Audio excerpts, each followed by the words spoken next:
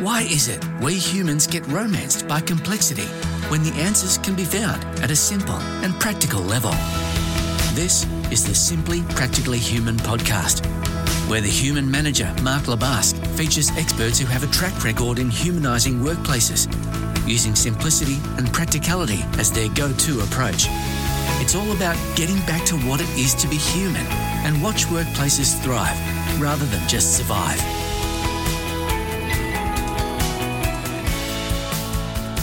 Hey there, it's Mark Lebasque for the Simply Practically Human podcast, and a question that I think will come up for all of you as you listen to this episode today, as it did for me, is who are you? Yeah, just that question, like who really are you? And today in this episode, I'm joined by Dr. Erica Jacoby, who is the CEO of LC Global, an organisation that works in change, growth and innovation consulting based in New York City and also in Munich. Erica grew up in Germany. And we get into a topic which I think we don't speak a lot about in the corporate world because we get caught up in talking about culture, we get caught up in talking about agility.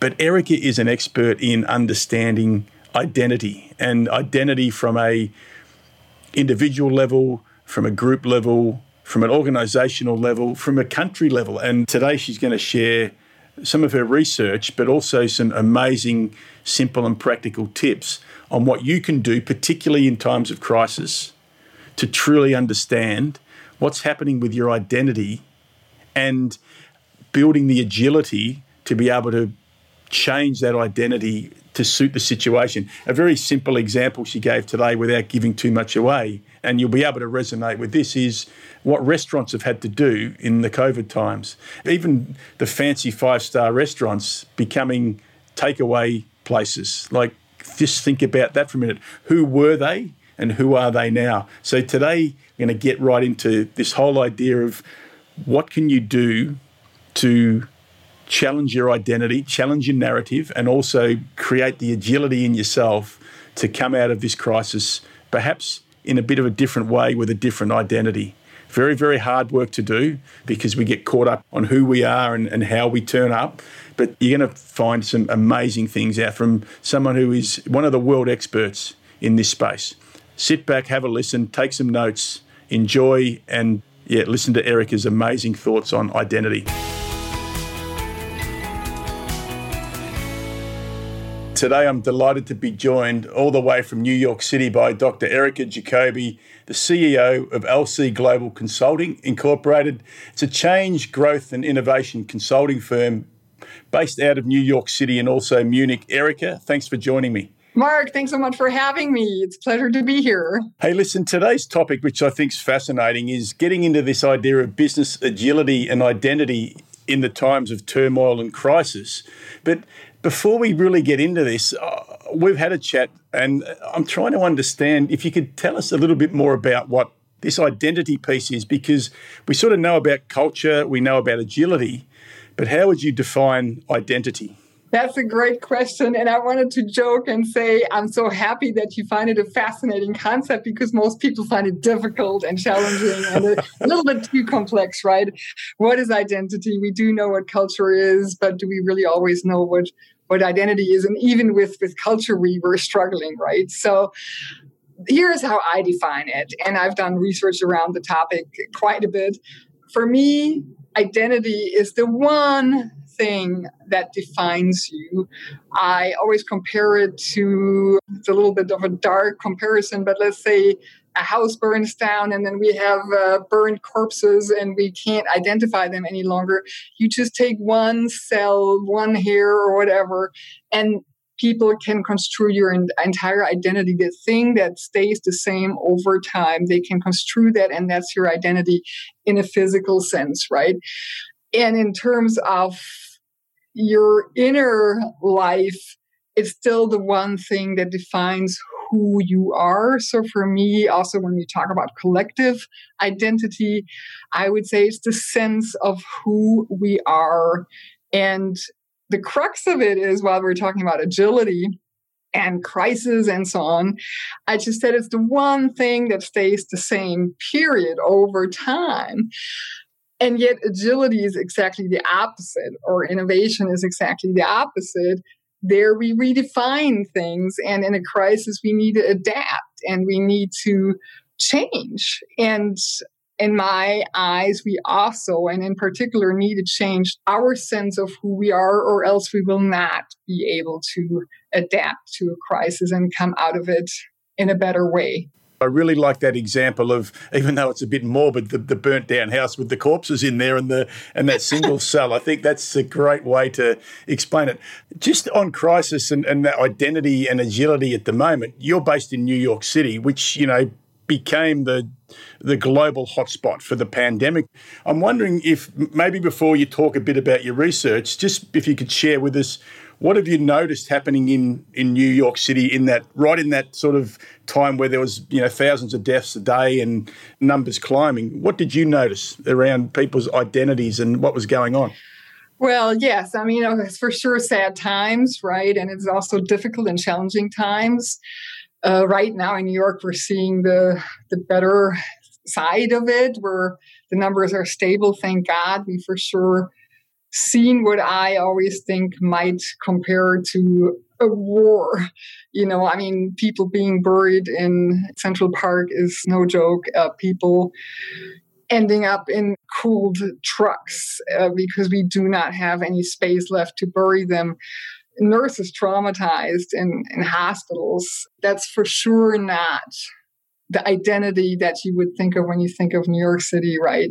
It's for sure sad times, and we're learning our way out of it. We're failing forward, right? So which I think is a good thing. In terms of identity, of course, I am biased with my research. I do think identity plays a role with many things, like not only in New York, but maybe also in America and other places of the world. It's the country of the free, and now we have to wear masks or else we might die. And people might have a hard time with that because that's what they might perceive as their identity. And that's where I would say precisely that's the time where we really need to redefine what freedom really means and whether a mask cannot even only give us freedom much more than in the ways we used to construe freedom before.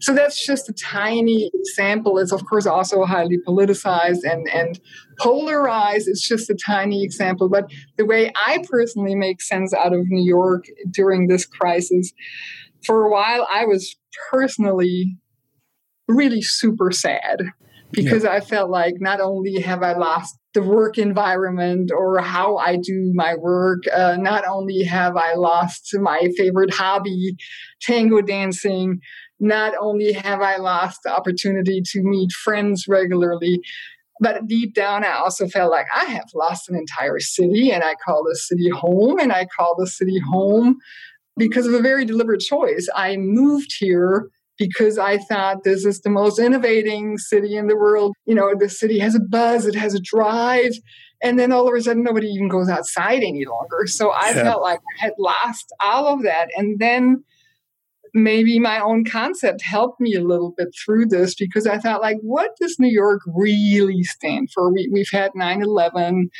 Sadly, so the 90s are a totally different New York than the 2020s.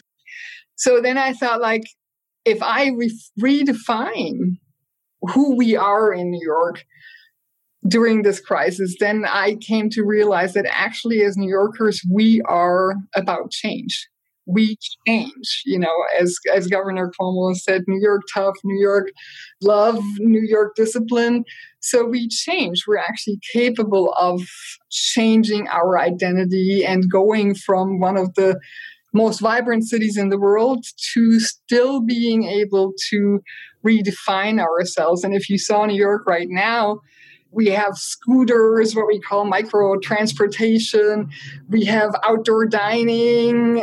We have this, that, and the other. And someone said it's a totally new New York, and it is. But for me, if I were to define the one core that makes New York, New York, it's the capability to adapt, right? And then, So in a way, my own concept helped me overcome my own sadness over that perceived loss and transform. So that's fantastic. What a fantastic share. And look, there's no better person to talk about identity because you've done some phenomenal research into this whole thing. So please share with us a little bit about that research that helps you to make sense and will help others to make sense, I think, of what they're going through at the moment.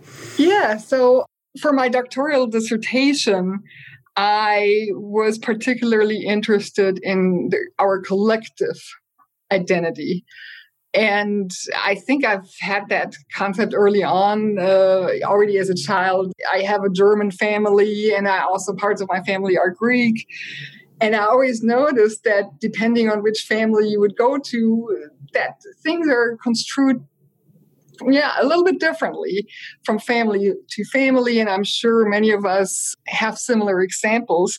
It was just particularly obvious with those different cultures also, right? And as an adult, I would become, I always say Mrs. Change, Growth, and Innovation, would go to really, really big companies and small companies and help them through their change processes. And I noticed early on that every company has its own vibe. You make it through the door and you immediately feel that vibe and you know what that company stands for very quickly. So my question was, how do successful, and I now want to say organizations, because it could be a company, but it could also be a country, it could also be a team, it could also be a romantic relationship. How do successful organizations construe their identity? And so I linked my previous career and master's in cognitive linguistics with my current field of organizational development and change, and analyzed identity claims where people in an emergent language, in spontaneous language, talk about their sense of who we are as a collective. And there was also a little bit of an alignment question behind that. So deep down, my question was like, how much thought homogeneity is there and how much thought diversity is there around the sense of how we define who we are? And I had come up with a hypothesis saying, like, in successful organizations, it's probably 60% aligned, and then 40% is totally diverse because, I believe in innovation so much. So I thought there would be less alignment and more diversity. And I did find out that in those self-described successful companies that I was working with or that I was analyzing, there was 80% of homogeneity in the sense of how we talk about ourselves. And this was very emergent and spontaneous language. People didn't even know that this was going to be used for research on identity. They were talking about different things. So my first question was like, how often do people actually talk about who we are when they're not being asked about these questions? And then how aligned is it across speakers, like across members of the organization that may have never met? People were offsite, onsite, and I had no means of knowing how often people had met. But my findings were like that these successful participating companies, had a very distinguishable cognitive type. You could really see this is the way they think as a collective. And that was noticeably different from other companies. So they all had a cognitive type.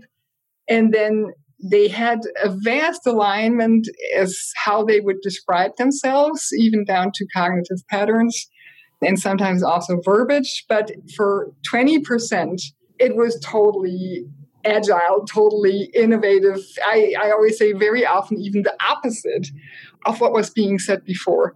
And for me, that's really cognitive agility. And I know, Mark, you and I, we talked about this before, and you said, I'm the disruptor, I'm the 20%. And just to put a frame around this was not that it was 20% individual people that were sort of not towing the party line. This was in individuals that they could construe their sense of who we are in different ways. And it was aligned in individuals by 80%. And it was like very often the complete opposite in those 20%. And that's what I found fascinating, because that's where I think what I call creative tension can arise. And a very easy question is like, if you think of yourself or your company as XYZ, we're number one in innovation. My question would be, could the opposite also be true? Right? Well, I know that it's interesting, because we have had a couple of conversations outside of here, which have been great for me because you've challenged me on a few things and helped me to understand that you're not 100% that thing that you think you are. There'd be a combination, but we'll get into creative tension shortly. Talk to us a little bit more about your backstory, though, because, you talked about where you a little bit about your roots, where you grew up, the tango dancing and some other things. Let's hear a little bit about the human now. What can you tell us about your earlier years and sort of what you went through and what defines you? What did I go through and what defines me? Yes, I do think for me, this interculturalism really defined me quite a bit. And it's something that you're not even only aware of when you grow up, right? So in my case, it was a Greek aunt. And for me, of course, as a child, it was just your Aunt Eleftheria, right? It was not, you don't, as a child, you don't define your aunts by she's Greek or she's that, this, that, and the other. But the older I grew, the more I was thinking, I noticed in the German culture, people would do this, that, and the other. And then you would think, what would your aunt do in this situation and things like that. So I think you notice different cultures early on without thinking. It comes natural. And it's also different social aspects. So I think even if you don't have various national cultures in your family, I think you will see different. Maybe you have one uncle living in the city and the other in the suburb. And I think it will be a different way of construing your life, right? So I think that defined me quite a bit, that there's always at minimum two ways of doing things. And they can be completely opposite. So that's where I think that's almost the power of paradoxes. Yes. And I think there is no one way of right or wrong, right? The quote unquote German way is not more right than the Greek way, right? And that's just an example. It goes for a zillion other examples. So I think that was very defining. And then also, we have verbal language and then we have body language. So that's maybe where the dancing comes into play. And I think that's where you also notice that there are different learning types. There are different ways of learning, and we can utilize them all. At one point, while I was learning to dance and then kept on doing it for over 20 years, only to be stopped by the pandemic now, I literally said, my feet can think. At one point, you don't use your brain that much to learn this move or that. All of a sudden, your body develops that own understanding of how to learn. And we also know that, for example, trauma, which is a piece of information, gets stored in your body pretty much forever unless you try to change that, right? So we do know that the body has huge capacity for learning and unlearning, which is also agility, right? When's it likely that you're going to be able to get back into the dancing? Has there been any word about that? Oh, there's huge, I don't know. It's a very sad topic because we don't think we can come back anytime soon, right? So, and it does take two to tango, and it's also a very close, we dance in close embrace, that's what we call it. And so it's difficult to do. That would be quite a paradox to do close embrace 6 feet apart, right? Hey, so listen, let's get into from the business perspective now. So we've heard about culture, we've heard about agility, not so much about identity. Perhaps share with us a bit about why is it important for businesses to start to embrace this understanding of what you've described so far, of this thing called identity. Why will it be important for them to start to embrace that as a concept for business success? I know I'm biased, but I think it's very important. And I can use the pandemic as an example. So if we go back to how I also in my dissertation defined identity, it's the sense of who we are. And I broke it down into what we do, how we do, what we can be in the future, and how we know we belong. And I think these are the aspects that make or break your identity. And if you think of the pandemic, for example, what it forced us to change, it really forced us to change our identity. The culture might still be the same. Our innovation drive might still be the same. But what if all the avenues you used to get to that are simply closed? What if I talked to a pharmaceutical company today that said, how are we going to sell? We can't go to the hospitals any longer. We can't do this, that, and the other. And that's really how we do things, right? And that is not so much part of our culture. The culture can be how aggressively we sell, or how relationship-oriented we sell, or this, that, and the other. That's culture. But if all of a sudden our avenues that we used to sell are closed, I think that has gone into the collective identity quite a bit. And then when we're forced to change that, sometimes we're totally paralyzed, really paralyzed and in shock. I want to compare it to grief. And then we need to make sure that we get out of this grief. And that doesn't happen with cultural things quite as much as with identity things, because identity is really our core. And the crux of it is really, it's supposed to be the thing that stays the same. And then guess what? That doesn't happen. And I could give you many, many more examples of where businesses, for example, let's say you have a 5-star restaurant in New York City, and all of a sudden nobody can go to your place any longer. And so a 5-star restaurant had to do takeout. Here's one for identity. I think it has nothing to do with culture, but it's really, can you as an owner, for example, or as an entire team, really overcome the fact that now forget about your 5 stars or reinvent it one way or another, right? So that's another example. Or how we go to the dentist, all of these things. They're fantastic examples. And even to, going to the dentist, the 5-star restaurant. Interestingly, if I'm thinking about identity here from the perspective of our top restaurants here in Melbourne, and we're in lockdown again at the moment, how have they changed their identity? There's a group of them that have got together, and what they've done is they've actually on a Friday night, they're running cooking classes online, and they're getting like 400 and 500 people signing up each week to learn from a top chef how to prepare a meal. And that's a great example. You just said before about what you're known for or what you're known as. So in this time, I know it's impacted me. We've had that conversation about not getting out and being in the room. Simple and practical tips for listeners here at the moment around people who are having an identity crisis at the moment.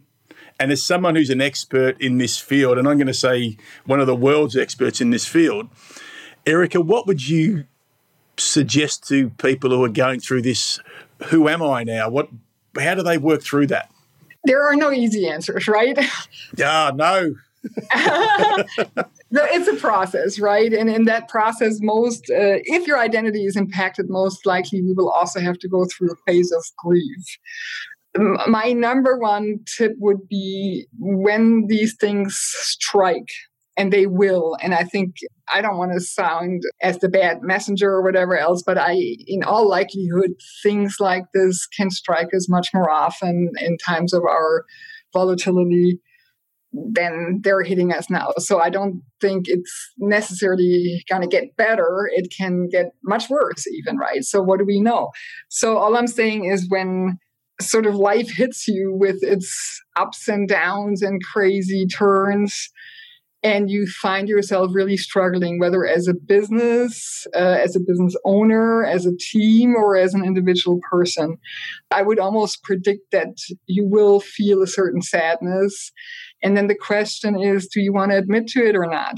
And I would always say, lean into that sadness, lean into these emotions. That's what I also call, or the literature calls, emotional agility.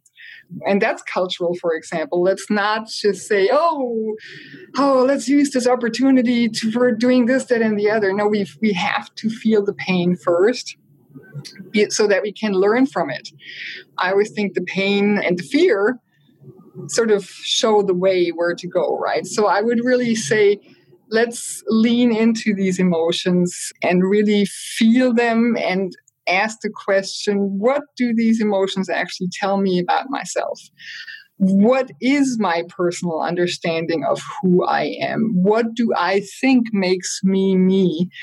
And I would also really love to go into your example that you once have given me in a bit. So once we're there and we can really say, okay, that's what I think about myself. That's so important. Then I also understand the sadness that it's not there any longer. And then I can say, wow, I've just learned something about myself. And now the circumstances have changed. And now I can really say, okay, how can I use that information and replicate that into a different world, into different circumstances, all of these things. I hope I'm not throwing you a curveball here, but Mark, you once mentioned a great example while we were having our pre-conversations. You said to me, almost like, hey, coach me a little bit. I believe this and that. I think... Let's talk about it. Absolutely. Yeah. Right, so my issue is... And I go to it March the 13th when the shitstorm hit here in a big way and the diary emptied out. Predominantly my work, as people who know me will know, is face-to-face, human-to-human, as a lot of your work has been. And, yeah, I had a moment of woe is me, and it was like having a pity party and feeling sorry for myself, but also at the same time resisting it in a way that I was like, stuff it, I'll just wait till it gets better and I'll be back out in the room again. And I was explaining that and you were like, all right, now you asked me a few questions which really got to the crux of what was going on for me and my identity, which I didn't see that. So do you want to talk a bit about that? If I have your permission, right? Absolutely. Sensitive information, right? But I think you were sort of saying, Erica, this is so difficult because I was always the person in the room and now I can't go out there any longer and I can't be with my clients any longer. And I said to you with a smile, just like now, I said, Mark, I don't buy that. Yep. Because if we're honest, especially consultants and coaches can actually coach quite well via Zoom or all these other platforms. So I said to you, I don't fully buy that. What is it really that you're missing that you think defines who you are so much that you think you have to wait it out until the circumstances change? And at one point, I think you said, I want to be the best and the smartest person in the room. And then we sort of went through that and transformed that a little bit. But at one point, you also really said, for me, it's very, very important to go outside the house, to leave the house, right? And once we know this a little bit more, my number one advice is also once people know this is what I think defines me, I have my favorite question, is this really true? Yep. Or is it something else that we're actually talking about? So there's usually the narrative that we have about ourselves that sometimes also almost camouflages what we are really about and what we're really grieving about, the loss that we experience. But once we are there, then we can try and replicate that, right? Then we can try replicate it in other ways, change it, define it, or we can also use our cognition and our sense making for understanding, I truly miss this right now. And unfortunately, if it's complete lockdown, I cannot leave the house. But for example, for me, it was also very traumatic to not be able to leave the house without fear. Yeah, that was for me the scariest part, that I thought like, of course I can still go out, but I am really afraid. All of a sudden I was afraid of people. And I thought that's unknown for me. And I thought to myself that I had coupled I'm the big businesswoman. I'm the dual business owner and visit all these great companies and things like that. I had coupled my being a businesswoman with getting dressed for the occasion, with putting makeup on and with wearing high heels and going out there. And I was about to say ready to kill, right? to kill it in business, right? And then once I had identified that, I even sometimes wore the same things at home just to get into the same mood. Or I would say, come on, Erica, do you really need this to identify as a businesswoman, or can you not pull the same knowledge, expertise, experience off without those relatively superficial things? And the answers, and that's the thought diversity, that's what I call cognitive agility, the answers would change from day to day. So you don't have to settle. You don't have to say, oh, now I'm always going to do this, and it's different than before. That's where the flexibility comes in. And going back to your original question, what can we do in such a crisis? I do think to have such an identity agility is just dynamite. Sorry. No, please. I think, first of all, thank you. I remember when we had that conversation a couple of weeks ago, and literally, and this is what we call it, you called my bullshit at the time. You were like, no, I'm not buying that shit from you. I take it as a compliment.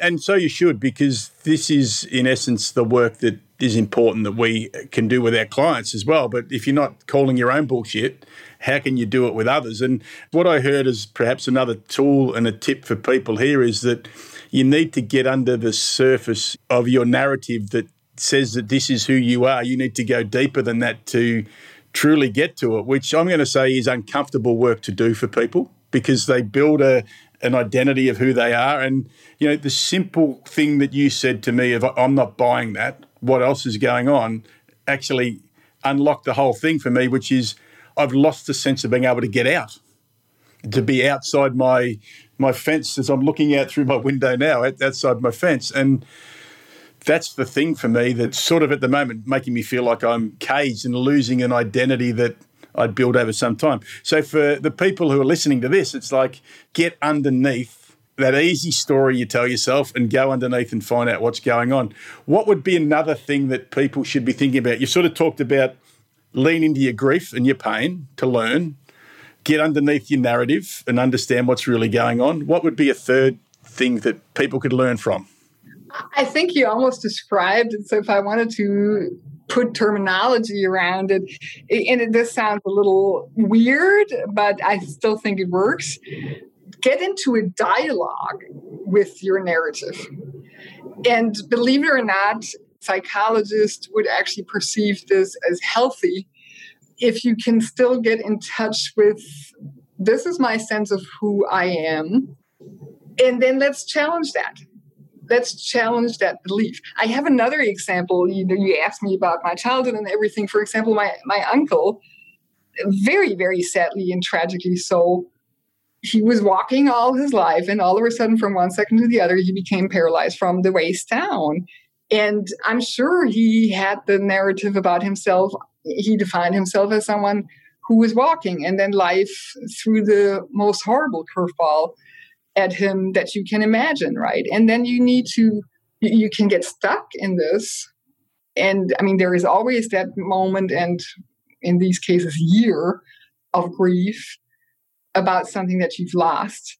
But at one point, you need to really identify who you are by what you can bring to the table now, and then create, in my eyes, a dialogue around it. There is also this fantastic motivational speaker whose name I sadly forgot right now. I'm sorry, I'm not good with names. But there is this fantastic motivational speaker that does not have a single limb. Yes, I know who you... yep. And he does fantastic work. He goes to schools and says, I can define myself over what I don't have.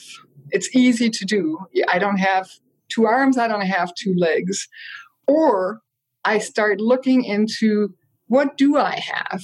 And what do I want to do with what I have? And I once saw a video, the school kids started crying. That's how moved they were by his example. And I think that's a wonderful way of how to transform these narratives. It's very important to grieve the loss. And in fact, if we don't do this, I think we're not capable of having this agility, right? But then at one point, we can really say, okay, what do I think defines me? And how can I challenge that?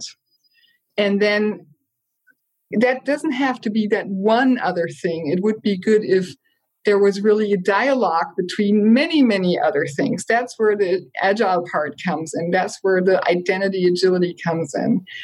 so that you have choices, right? Identity, ironically, is also about having a choice, or at least the agility around your identity is having a choice.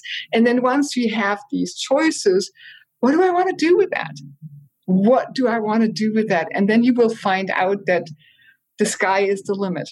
That's where innovation resides. And we always talk about identity, which is a very big and complex topic, but I also think it goes for many, many other beliefs as well. I also think I perceive this as a crux of our time a little bit, that we are so often pulled into polarization. So whether it's we have two parties and then we think this one is always right and this one is always wrong, that's not agility. That's polarization. And it, as a society, doesn't help us very much to ever get towards innovation, that we can create something new. That's one example. If we think of our companies or the company we work for as we are number one in the world, and then one day we wake up and we're not number one in the world any longer, and then we're busy grieving. And so another advice that I can also give before the worst things happen, practice that kind of identity agility beforehand, because it can also guide you the way into innovation. Yep. If I think, how else could I construe myself? I automatically also think of changed or changing circumstances. And that's what we need to create new things. And that's where our synapses, that our learning paths in our brain sort of limit that and make us believe there is nothing else. It has to be that way. And then we're hit by a crisis. So the best advice and the best and most honest advice I can give as someone who is in the space of innovation is to practice this kind of identity agility before the worst happens. And I think practice is a great thing. I think we're going to have to do another episode around polarization, because we've talked about that before. This thing that's going on in the world today, that you're either in this camp or in this camp and there's nothing in between, which leads me to the other thing that I am really, really curious about, that you talk about, the importance of creative tension in organizations. So, it's interesting when you work with clients and they get into that space where they're starting to talk about what I call the known unspokens, and the room is warming up. It's starting to get into the tension and breakthroughs, and then they sort of step away from it. Why is creative tension, that sort of 20%, so important for organizations to become successful? Because if it weren't 20% that were different, we would have 100% alignment. And with all due respect, that's the death of all innovation. That's the death of all change. And historically, we've had horrible examples around how that can happen. And it's very important to understand that one little detail of my research, that it was not 80% were aligned and 20% of the human beings were different, right? Because then everybody wants to be the one who's different, which is a strange narrative that we also have. Many consultants or many CEOs, we always want to be the ones that are hipper and better and more innovative. We never think that we could actually be the lamest person in the game, right? So talking about narratives that we construe as consultants and business owners and team players and whatever else, right? So the tension, the creative tension, came from being able to challenge your own beliefs, and that without knowing even. Stephen Hawking once said, he explained his research, which is way more complicated and better than mine. And then he explained a theory which was very, very impressive and this, that, and the other. And then someone said, wow, this is so great. Now I get it. And then he said, wait till you read my next book. I totally say the opposite in my next book. And that's agility. And that's where innovation neither needs to be true, can be true. But from there, we can create new ideas. The big takeout for me there is, and again, this is like for me, it's lessons from Erica that I've been getting, which is terrific, is you're not just the different guy. that might be a lovely narrative you've created for yourself, but you can be a bit different, but you can also be aligned as well. And it's important that you understand both of those things. Let's talk a little bit about simplicity and complexity. I have this idea that for some reason human beings like to get romanced by the flame of complexity, coming up with the next big thing and the big idea, when even some of the things you're talking about today, while there's a level of complexity behind them in the research, there's some simplicity in some things you said, like feel into your pain, challenge your narrative, understand who you are. Why do you think human beings, if you do think this, why do you think they sort of shy away from the simple stuff and go for the complex? I'm not sure whether I think it's true, right? So I think the brain is wired to decompose complexity. So, for example, we're driving our car and there is a lot of things going on for our brain, a lot of information hitting our brain, and then there is a red light. And then your brain has no other chance but only focus on the red light, and it has to, in a very simple way, just go into your foot and you hit the brakes, right? So usually we say that human beings and our brain are particularly wired to not get complexity. That's why it's also so difficult to hold these paradoxes. And that's why we also, if you think about it, create that very simple identity claim about ourselves that we then later on have to question and challenge, right? So our brain really wants to default to the very simple information, very, very simple. Why people, almost want to paraphrase what you said, why people and companies want to make it complicated. Yes. Right? I think that has to do with another narrative of ours, like the more complicated, maybe people don't even understand what I'm saying, and then I get away with things. That's one thing. Peter Senge once said, if you can't say it in a simple way, or if you can only say it by lecturing, people almost don't say it, then is it really worthwhile sharing, right? But also, for example, when we go for very complex organizational moves, for example, then I sometimes think, is it change resistance? If we can't look at the simple things that need to change right now in our company, in our organization, and this, that, and the other, then I think we almost don't want to do the work. And then it's better to philosophize about this, that, and the other, but that doesn't get the job done. Right? It just doesn't get the job done. But if we talk about it forever, then we don't have to change anything. That absolutely resonates. I often say to people who are looking to go through change, sometimes those who say they want to change the most are the ones that want it the least. And they get into that, what they call the skillful art of work avoidance, by creating complications and maybe using language that people don't understand. And I actually think, paraphrasing it, absolutely makes a lot of sense. Hey, let's finish up on you and where people find you. And also, are you in the process of writing a book at the moment? Is that right? I am, yes. Yeah, so that's exciting. So there'll be a book coming out. When will that land, do you think? It's right now, I think that industry is also a little bit in a crisis. So the truthful answer is I have absolutely no idea. But the book is, I'm sure it's going to be within the next year or so, but that's an industry where people work reduced hours as well. And where to print the book, you need to have people in warehouses and so on.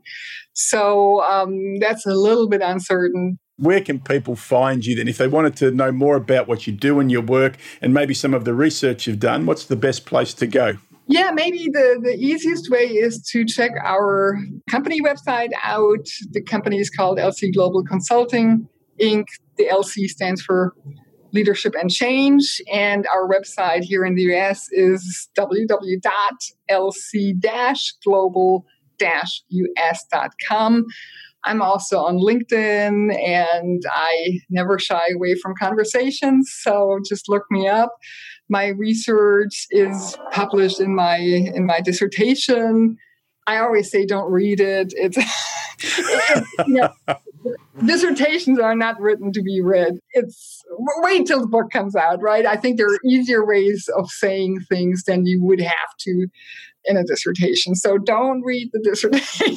So there you go. So there's a narrative going on for you in that in itself. But hey, thanks for coming on. And I think one of the things that appealed to me to get you on here, we met, I'd say maybe in the last couple of months through that Drinking Dialogues coffee and cocktail session that they run out of Hong Kong. And one of the things that really struck me about you was that you do enjoy a conversation, and I was really struck by how you were able to articulate, I'm going to say, some complex things in a very, very simple way. So I say thank you for that. I say thank you for the free coaching that you've given me in the last few weeks as well. And it's been... Wait for the bill.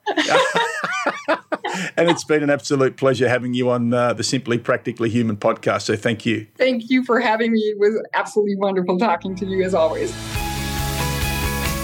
Not often that you actually get some free coaching, although Erica did say there's an invoice going to be in the mail to me. So one of the things I love about Erica, when I met her about 12 weeks ago through a curated group who just get together each week and talk about all sorts of different topics. No one's right. We just share our perspectives, is that she's very upfront. And, she knocked me back on my ass a couple of weeks ago when I was telling her a story of my identity and what I'd lost in this COVID time of being out in front of the room and being the sort of the guy in the center of attention.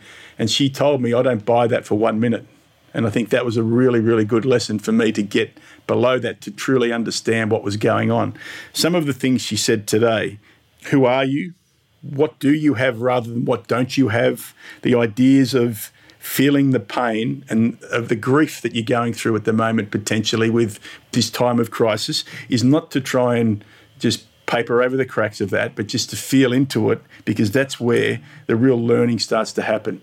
The other idea that we need to get underneath the stories that we create, these stories, these narratives that we've created forever about who we are, when if we scratch under the surface of those and go a bit deeper, there'll be a true story in there that's really going on. And using that story and using those narratives to challenge them and then create something new. And the other thing I really liked was the idea that we need creative tension, and all human beings have a level of creative tension in them. And this idea that when people say I'm different, I'm a disruptor and all this sort of stuff, yep, there's some merit in that, but there's also something in there that says you're not just that, you're also aligned as well. So we want a combination of alignment and some creative tension across a group in order for the agility to occur and our identities to be able to shift to where they need to be in order to be successful. Hey, if you liked this episode, why not rate it 5 stars? And if you loved it, share it with your friends. But until next time, keep it simple, keep it practical, and keep it human. Bye for now.